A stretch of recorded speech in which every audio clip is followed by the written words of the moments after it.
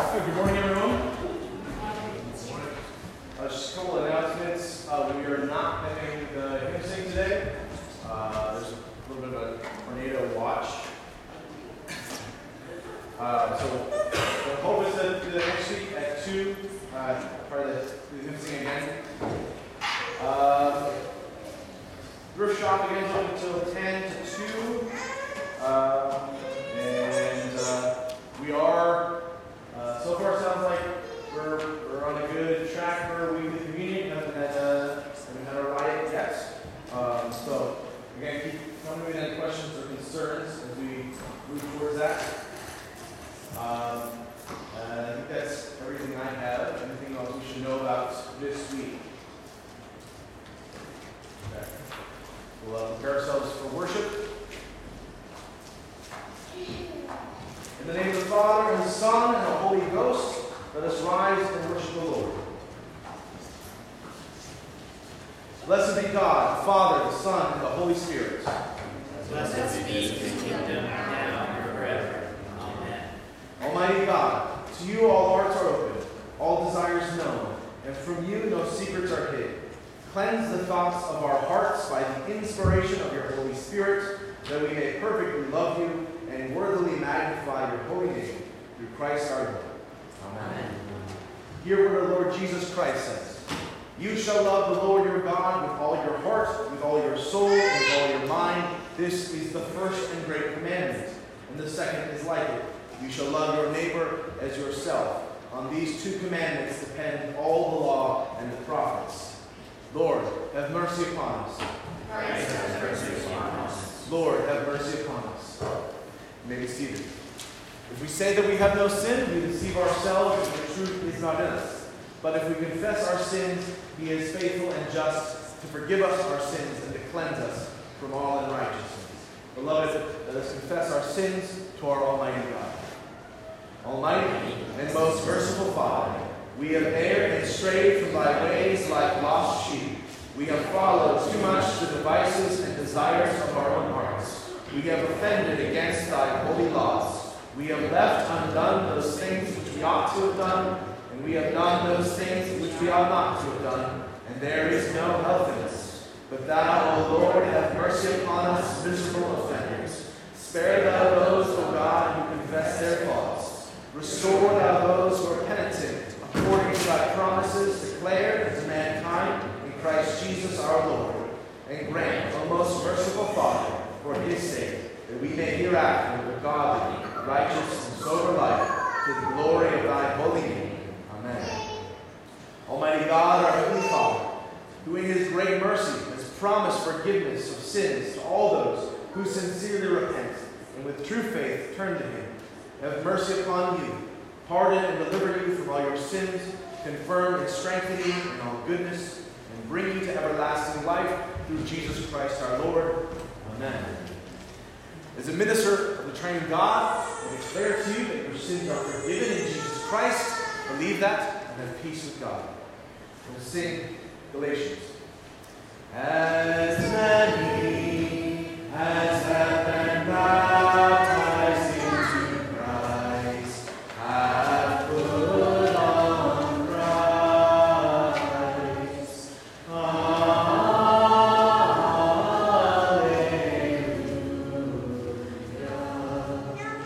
The Lord be with you. Lift up your hearts. Let us pray. O God, who hast prepared for those who love thee such good things as pass man's understanding, pour into our hearts such love toward thee, that we, loving thee above all things, may obtain thy promises, which exceed all that we can desire through Jesus Christ our Lord. Amen. Let's stand and sing Psalm 150. I'll sing the first stanza alone, so you can hear the tune, and then we'll come back. I'll sing the first line, and then you'll repeat it after me. So just a note here, the reciting pitch will cover the entire Praise the Lord. Praise God in his sanctuary will be the first measure of melody. That's the only funky part here. Praise the Lord, praise the Lord, praise God in his sanctuary, Praise him in his mighty firmament. Praise him for his mighty acts. Praise him according to his excellent greatness. Repeat after me. Praise the Lord. Praise God in his sanctuary. Praise the Lord. Praise God in his sanctuary. Praise him in his mighty firmament. Praise him in his mighty firmament. Praise him for his mighty acts. Praise him for his mighty acts. Praise him according to his excellent greatness. Praise him according to his excellent greatness. All together. Praise him with the sound of the trumpet. Praise him with lute and harp. Praise him with timbrel and dance. Praise him with strings and pipe. Praise him with loud cymbals. Praise him with clashing cymbals. Let all that has breath praise the Lord. Praise the Lord. Glory to the Father and to the Son and to the Holy Spirit, as it was in the beginning, is now, and shall be forever. Amen. You may be seated. Blessed Lord, you've caused all Holy Scripture to be written for our learning. Grant that we may so hear them, read, mark, learn, and inwardly digest them, that by patience and comfort of your holy word, we may embrace and ever hold fast the blessed hope of everlasting life through Jesus Christ our Lord. Amen. This is the 6th Sunday after Trinity. And our epistle reading comes from Romans 6. Romans chapter 6, verses 3 through 11. Romans 6, verses 3 through 11. Hear the word of the Lord. Or are you unaware that all of us who were baptized into Christ Jesus were baptized into his death? Therefore we were buried with him by baptism into death, in order that just as Christ was raised from the dead by the glory of the Father, so we too may walk in newness of life. For if we have been united with him in the likeness of his death, we will certainly also be in the likeness of his resurrection. For we know that our old self was crucified with him, so that the body ruled by sin might be rendered powerless, so that we may no longer be enslaved to sin, since a person who has died is freed from sin. Now if we died with Christ, we believe that we will also live with him, because we know that Christ, having been raised from the dead, will not die again. Death no longer rules over him. For the death he died to sin once for all time. But the life he lives to God. So you too consider yourselves dead to sin and alive to God in Christ Jesus. Word of the Lord. Let's sing a response to God's word. Hymn number 53 in your red hymnals. Praise to the Lord the Almighty. Number 53 in your red hymnals.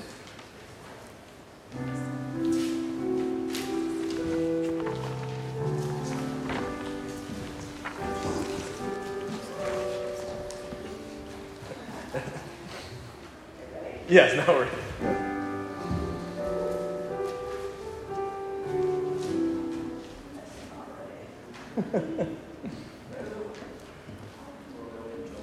All right.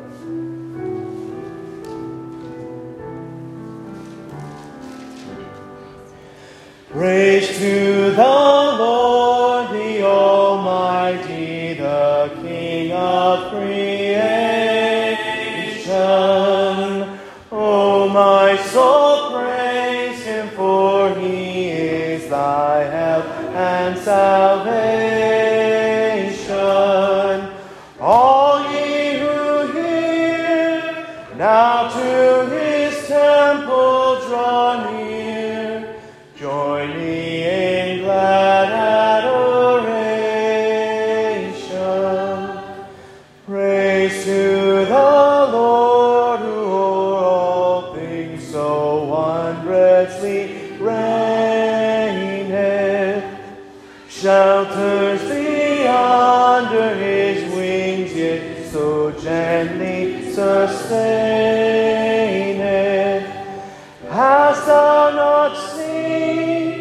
how thy desires there have been, granted in what he ordained.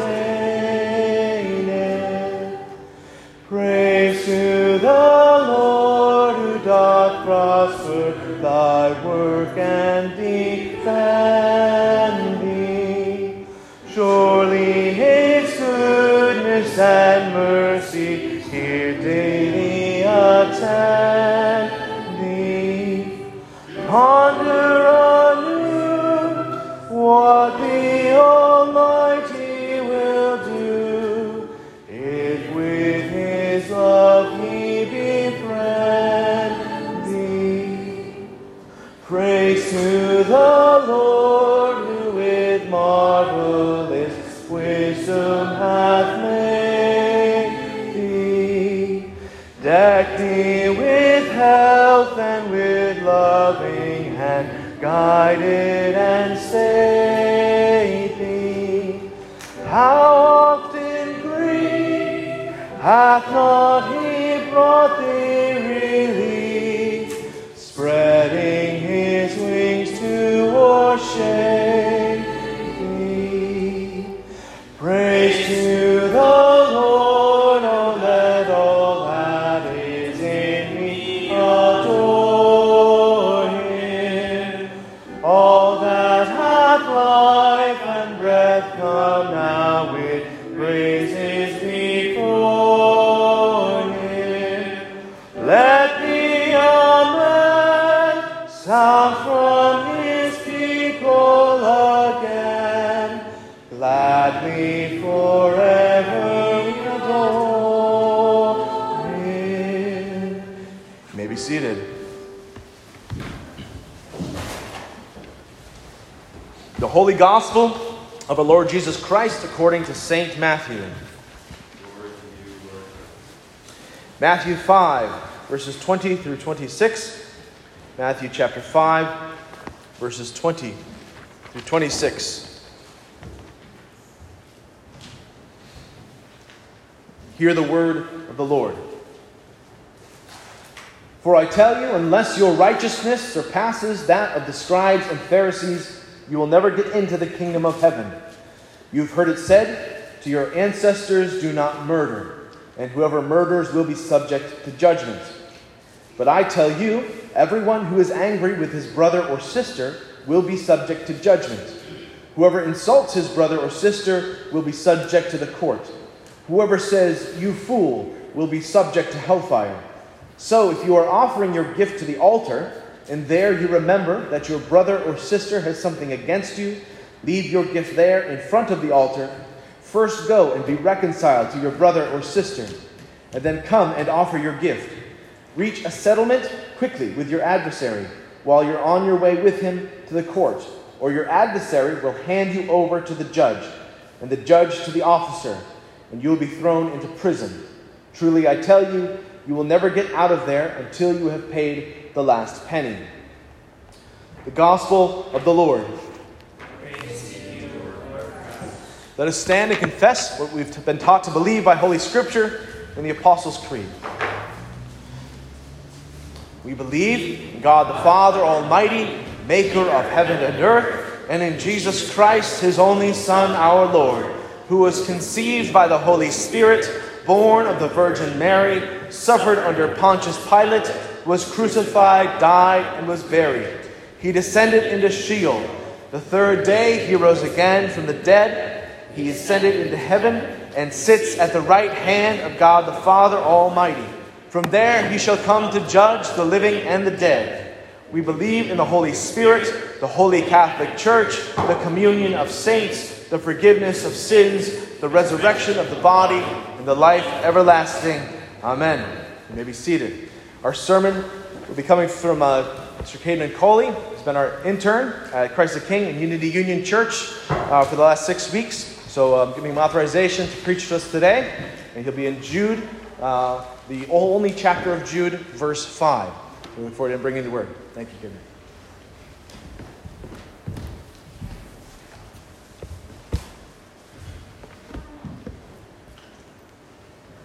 I have to adjust that a little bit there.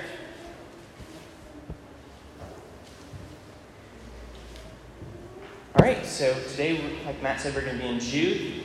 And this little book that we have right here at the back of our Bibles, after John's letter and right before the revelation to John, is often overlooked, but it actually contains a lot of really key ideas and doctrines. In this epistle, Jude is writing to an audience of Christians, most of whom are either Jewish or familiar with Jewish traditions. And as a result, Jude is including some references and connections to the Old Testament here that are going to offer us a framework into redemptive history to see how God has been working through the ages. In this epistle, Jude is going to try to convey to us the character and the power of Jesus, the Messiah, and then also the serious error of those who do not believe. Because you see, while Jude was initially intending here in this letter to write to his Christian brothers and sisters concerning their common salvation, and we'll read that when we read the text, the pressing issue of these ungodly people that have snuck in the church takes up his attention, and so he spends his time addressing that. As a result, Jude spends the bulk of the letter describing these ungodly people to Christians so that they might know how to identify them and also how not to be them. So this is the context of the passage that we're reading this morning, and I wanted to give it to you before I read it, because we're only taking a small chunk, but the sermon is going to cover pretty much the whole of the content of the epistle. So, the word of the Lord. Jude, a slave of Jesus Christ and a brother of James, to all those who are the called, beloved in God the Father, and kept for Jesus Christ, may mercy and peace and love be multiplied to you. Behold, while I was making every effort to write you about our common salvation, I felt necessary to write to you exhorting that you contend earnestly for the faith which was once for all handed down to the saints. For certain people have crept in unnoticed, those who were long beforehand marked out for this condemnation, ungodly persons who turn the grace of our God into sensuality and deny our only Master and Lord, Jesus Christ. Now I want to remind you, though you know all things, that Jesus, having saved the people out of the land of Egypt, subsequently destroyed those who do not believe. This is the word of the Lord. So have you ever sat down to a meal and complained? Have you ever been given something to eat and thought, nah, this is not for me, I don't want this, either internally or externally, although I'm from the South, so the internal part is a little bit more likely than the external part. Complaining about mom's cooking is a good way to get consequence. So, this is an interesting paradigm. This is something we often see as an innocuous or simple part of life. We don't like this food, or we sit down. But it's actually important. It betrays a kind of sin that is really important to this context in Jude, which is sin of grumbling. So this seemingly innocent and frequent occurrence shows us this passage in a new light. Jude is telling us about ungodly grumblers in these churches who are coming down to this wonderful home cooking of salvation. They've been brought out of the Egypt of sin by Jesus, and yet they deny the grace of their God and turn it into sensuality. So they've been given this wonderful meal, and then they've said, no, I want to eat garbage instead. I want to eat sewage. That's essentially what they're saying when they're saying, they've been saved out of the Egypt of sin, they've been called God's people, and they're going back and doing this. So this is not good, obviously, right? So when God invites us to a feast, we're not supposed to want junk instead. So I'll explain this a little bit more as we go through the passage, and hopefully you'll see this. But I want you to keep that in mind as you look at this passage, this idea of grumbling in Egypt and sin and all this stuff. So if you've got that, let's dive into the text. I want to explore Jesus' redemption of Israel. I want to explain why grumbling is bad a little bit more. And I want to talk about what happens to those who sin in this way and what it means for us today. So first, let's take a look at the idea of Jesus redeeming a people out of Egypt. This teaching is something that Jude's audience is extremely aware of, and that it's in their kind of context. Remember, Jude tells them that he's aiming to remind them that they know all things, that Jesus brought a people out of Egypt, right? This might be a little bit weird for us, though, because this is not something in the church today that we often keep in context, this idea that Jesus was present in Egypt. If you know your Bibles, you know that Jesus was born long after the Exodus. So you're like, well, Jesus redeemed the people out of Egypt. That seems uncanny, right? But Jude's audience knows that Jesus is fully present in their Old Testament. They know that they can see him in every page. And they know that he was the one who sustained Israel in the wilderness. Jesus taught his disciples to see him in the Old Testament. John 5:39 says, "You search the scriptures because you think in them you have eternal life, and it is they that bear witness about me." So as a result, Jude's audience knew that it was Jesus who brought Israel to the land of Egypt. So perhaps they had heard Paul's teaching on the subject, 1 Corinthians 10, "For I do not want you to be unaware, brothers, that our fathers were all under the cloud and passed through the sea, and all were baptized into Moses in the cloud and the sea, and all ate the same spiritual food, and all drank the same spiritual drink, for they were drinking from a spiritual rock which followed them, and the rock was Christ." So we can see that Jesus was the rock that followed Israel in the wilderness, which indicates that he was fully involved and present in this period of Israel's history. We also know that the Israelites put Christ to the test by their grumbling and complaining in the wilderness. 1 Corinthians 10 continues on, "Nor let us put Christ to the test as some of them did, and were destroyed by the serpents." But Jude is not only trying to show us that Jesus was present, that Jesus Christ was present with Israel in the wilderness. Although that is important, remember, Jude is writing to Christians, and he's writing to an audience of Christians who are experiencing this particular problem. So what does this mean in his context? Jude's audience is not Israelites who have been rescued out of the literal Egypt in the slavery there. Rather, Jude is writing to a kind of people that have been rescued out of Egypt in a different sense. For the Christian has been saved out of the Egypt of sin.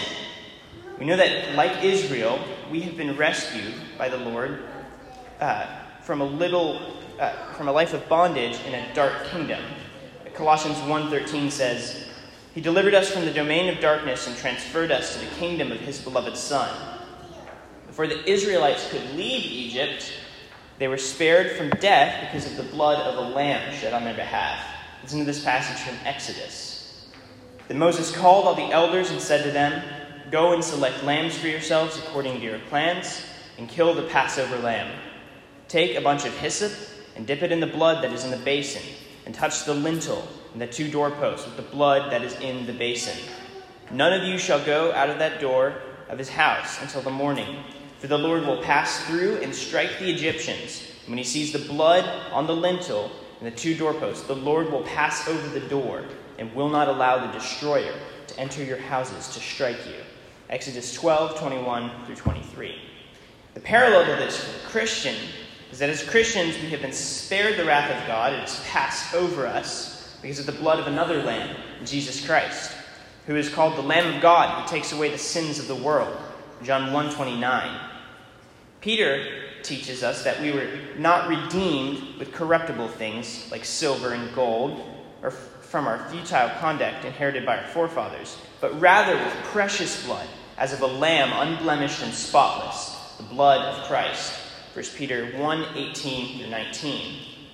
So just as Israel was delivered from death to life through the water of the Red Sea, God has brought us from death to life in a similar manner through the waters of baptism. For, as Paul says, we have been buried with him in baptism, in which we were also raised up with him through faith in the powerful working of God, who raised him from the dead. Colossians 2:12. Or consider further what Paul says in Romans, which we read this morning. "Or do you not know that all of us who were baptized into Christ Jesus were baptized into his death?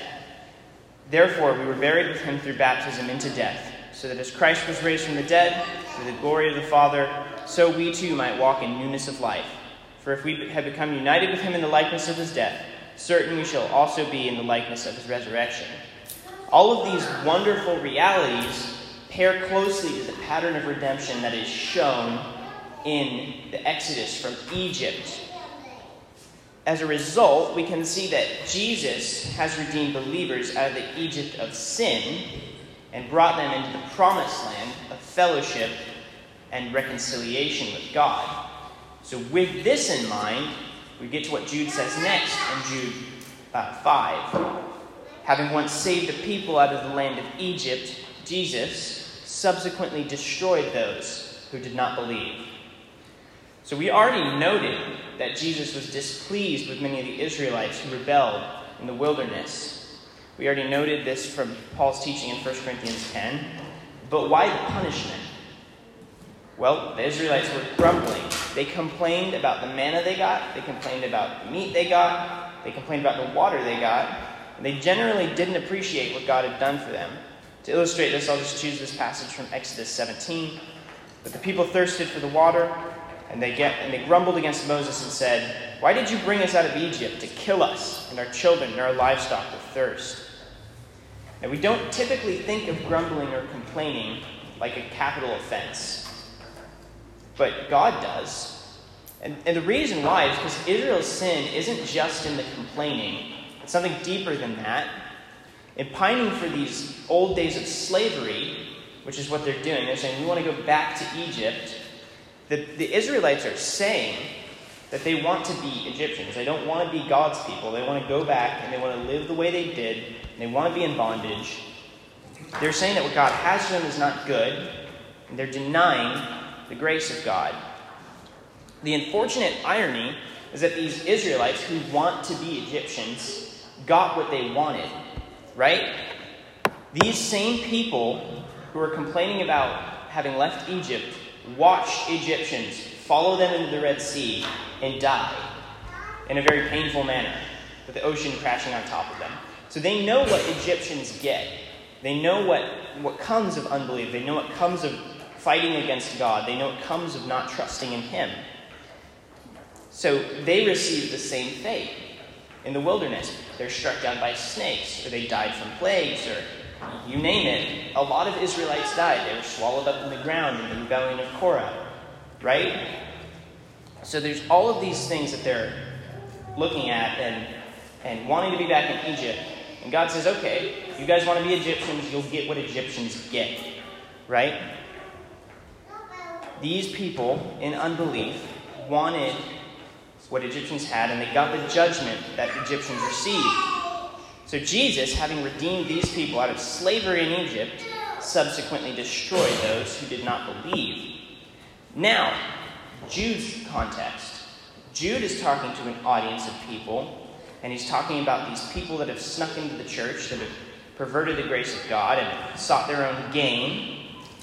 And he's saying the same thing. He says that they're grumblers even.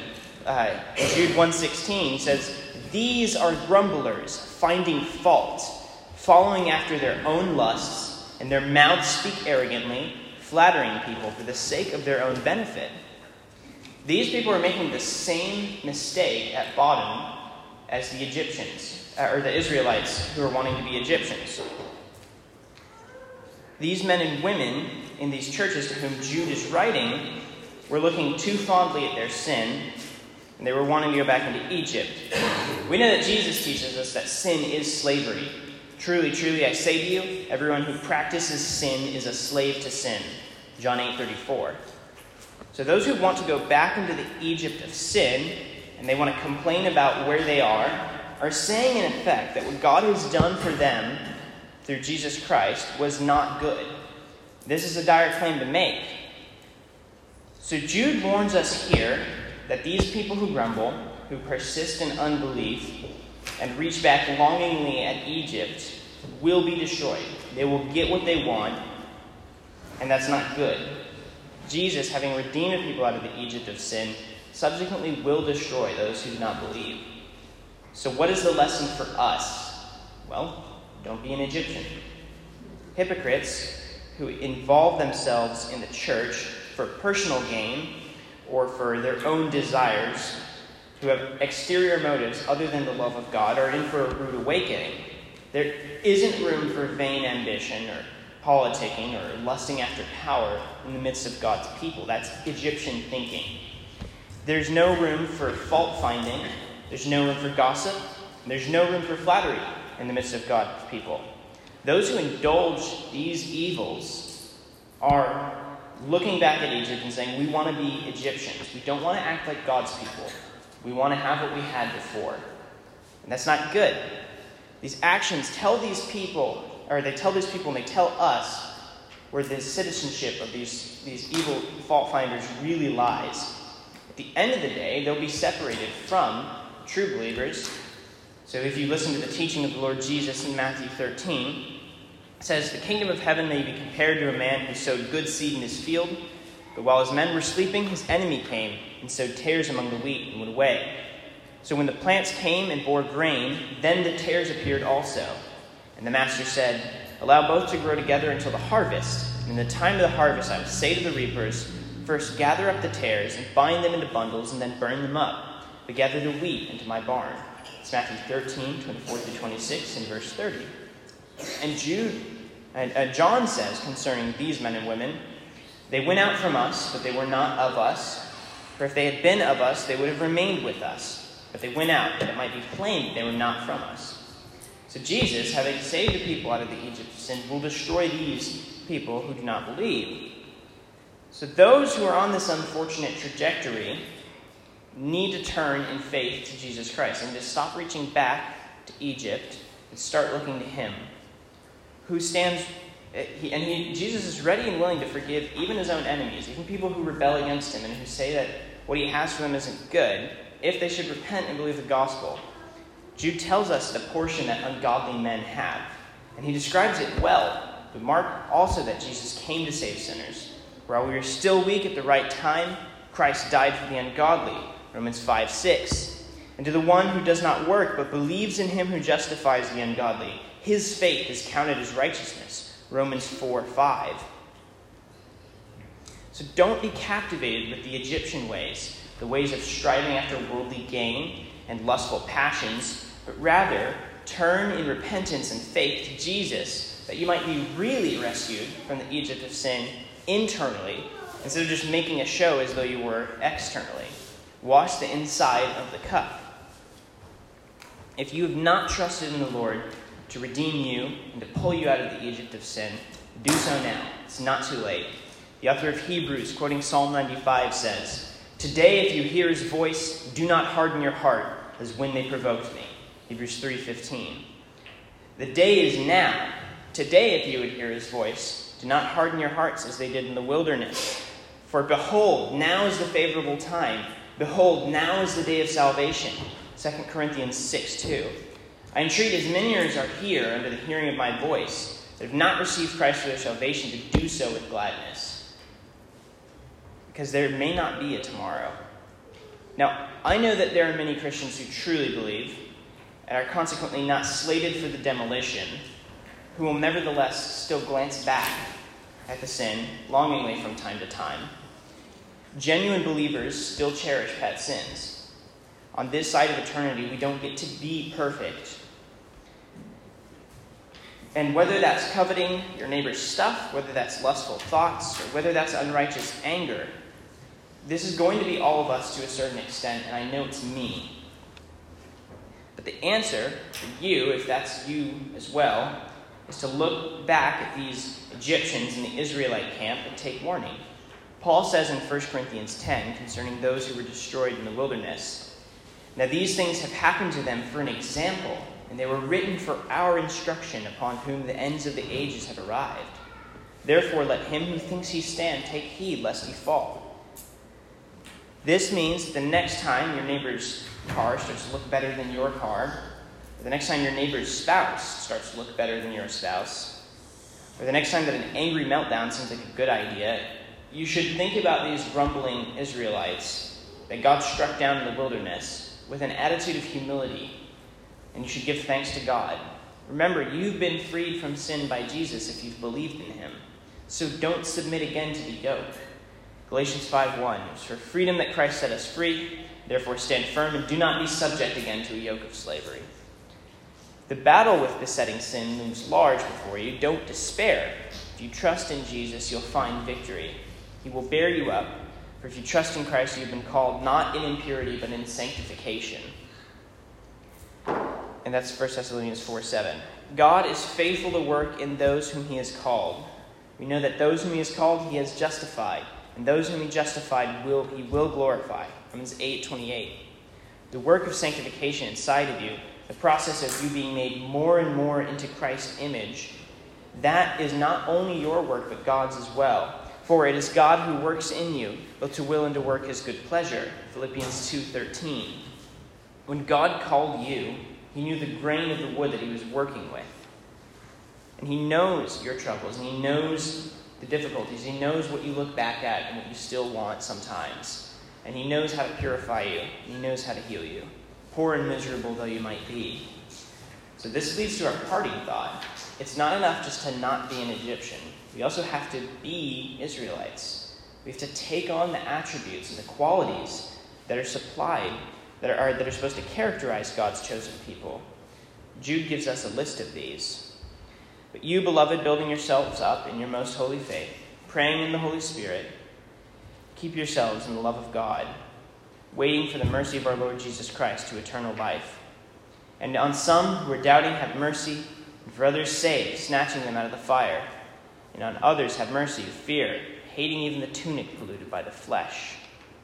As an Israelite, a member of the household of God, be bold in approaching the throne of grace with confidence, praying without ceasing. Be the kind of person who loves the fact that you have been loved by God. Be the kind of person who lets God's love for you in Jesus Christ embolden and keep you in difficult times. Take the love with which you've been given freely by the Lord Jesus, and then take it and show it to others. Be patient and kind to the Christian with whom you have disagreements. Show humility in receiving difficult family members. And be emboldened to go and share the gospel in the lost and dying world, that many indeed would be snatched from the flames. Hate sin everywhere you see it, especially in yourself, despising even the trappings of evil, but love sinners enough to seek restoration for them and to rescue them from the fire. Part of what God has redeemed you for is that you might be a witness and a light to those in dark places. So I'll leave us with what Jude concludes his epistle with. Now to him who is able to keep you from stumbling and to make you stand in the presence of his glory, blameless and with great joy, the only God our Savior, through Jesus Christ our Lord, be glory, majesty, might, and authority, before all time and now and forever. Amen.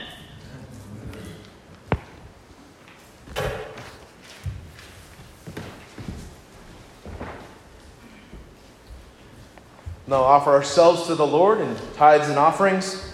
Yours, O Lord, is the greatness and the power and the glory and the victory and the majesty, for everything in heaven and on earth is yours. Yours is the kingdom, O Lord, and you are exalted, head above all. All things come from you, O Lord. Bills will come around and we'll sing the Gloria Patri. Glory be to the Father, and to the Son, and to the Holy Ghost, as it was in the beginning, is now, and ever shall be, world without end. Amen. Amen. We'll continue to offer ourselves in prayer.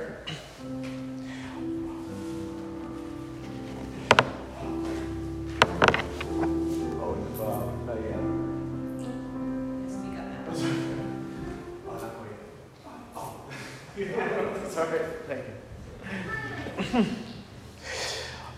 Our God is a God who hears and answers prayer. Let us bring our petitions and thanksgiving to him in Christ's name, for the peace of the world, for the welfare of the holy church of God, for the unity of all people, especially the church in Maine.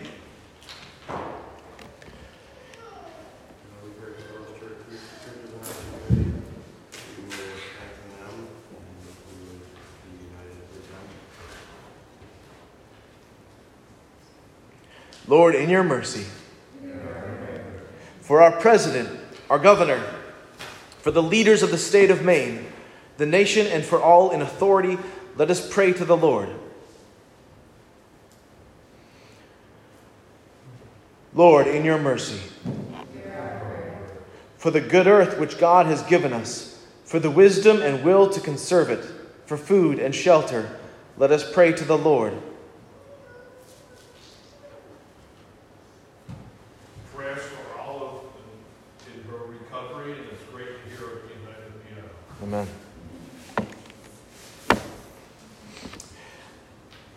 Lord, in your mercy.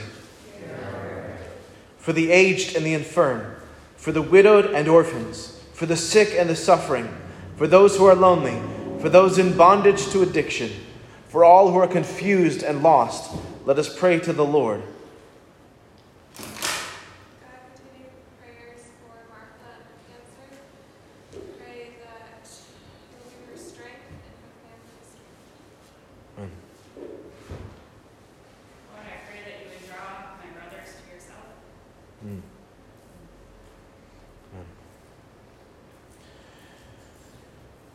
Lord, in your mercy. For the poor and the oppressed, for the unemployed and the destitute, for prisoners and captives, especially for persecuted Christians living in fear or threat of danger, for all who remember and care for them, let us pray to the Lord.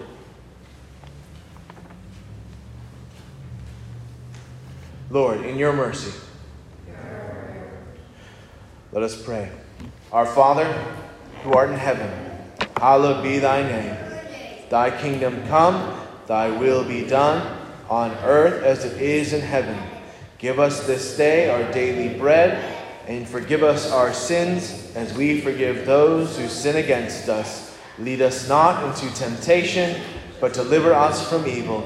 For thine is the kingdom, the power, and the glory forever. Amen. Let us stand and sing number 1. Hymn number 1, All People That on Earth Do Dwell. Hymn number 1.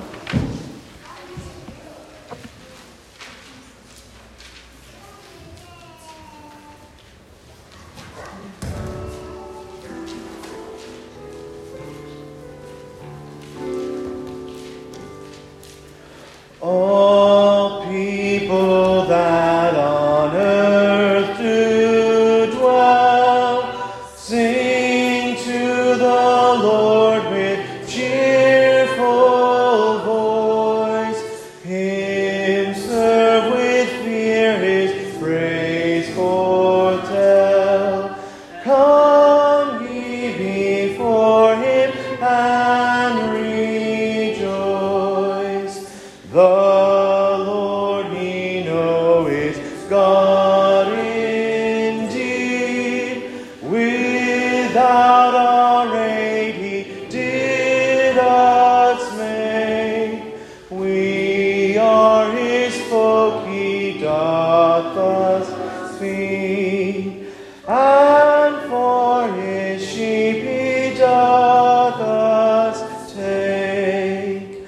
Oh, enter then his gate with praise. Approach with joy his courts unto. Praise Lord and bless his name always.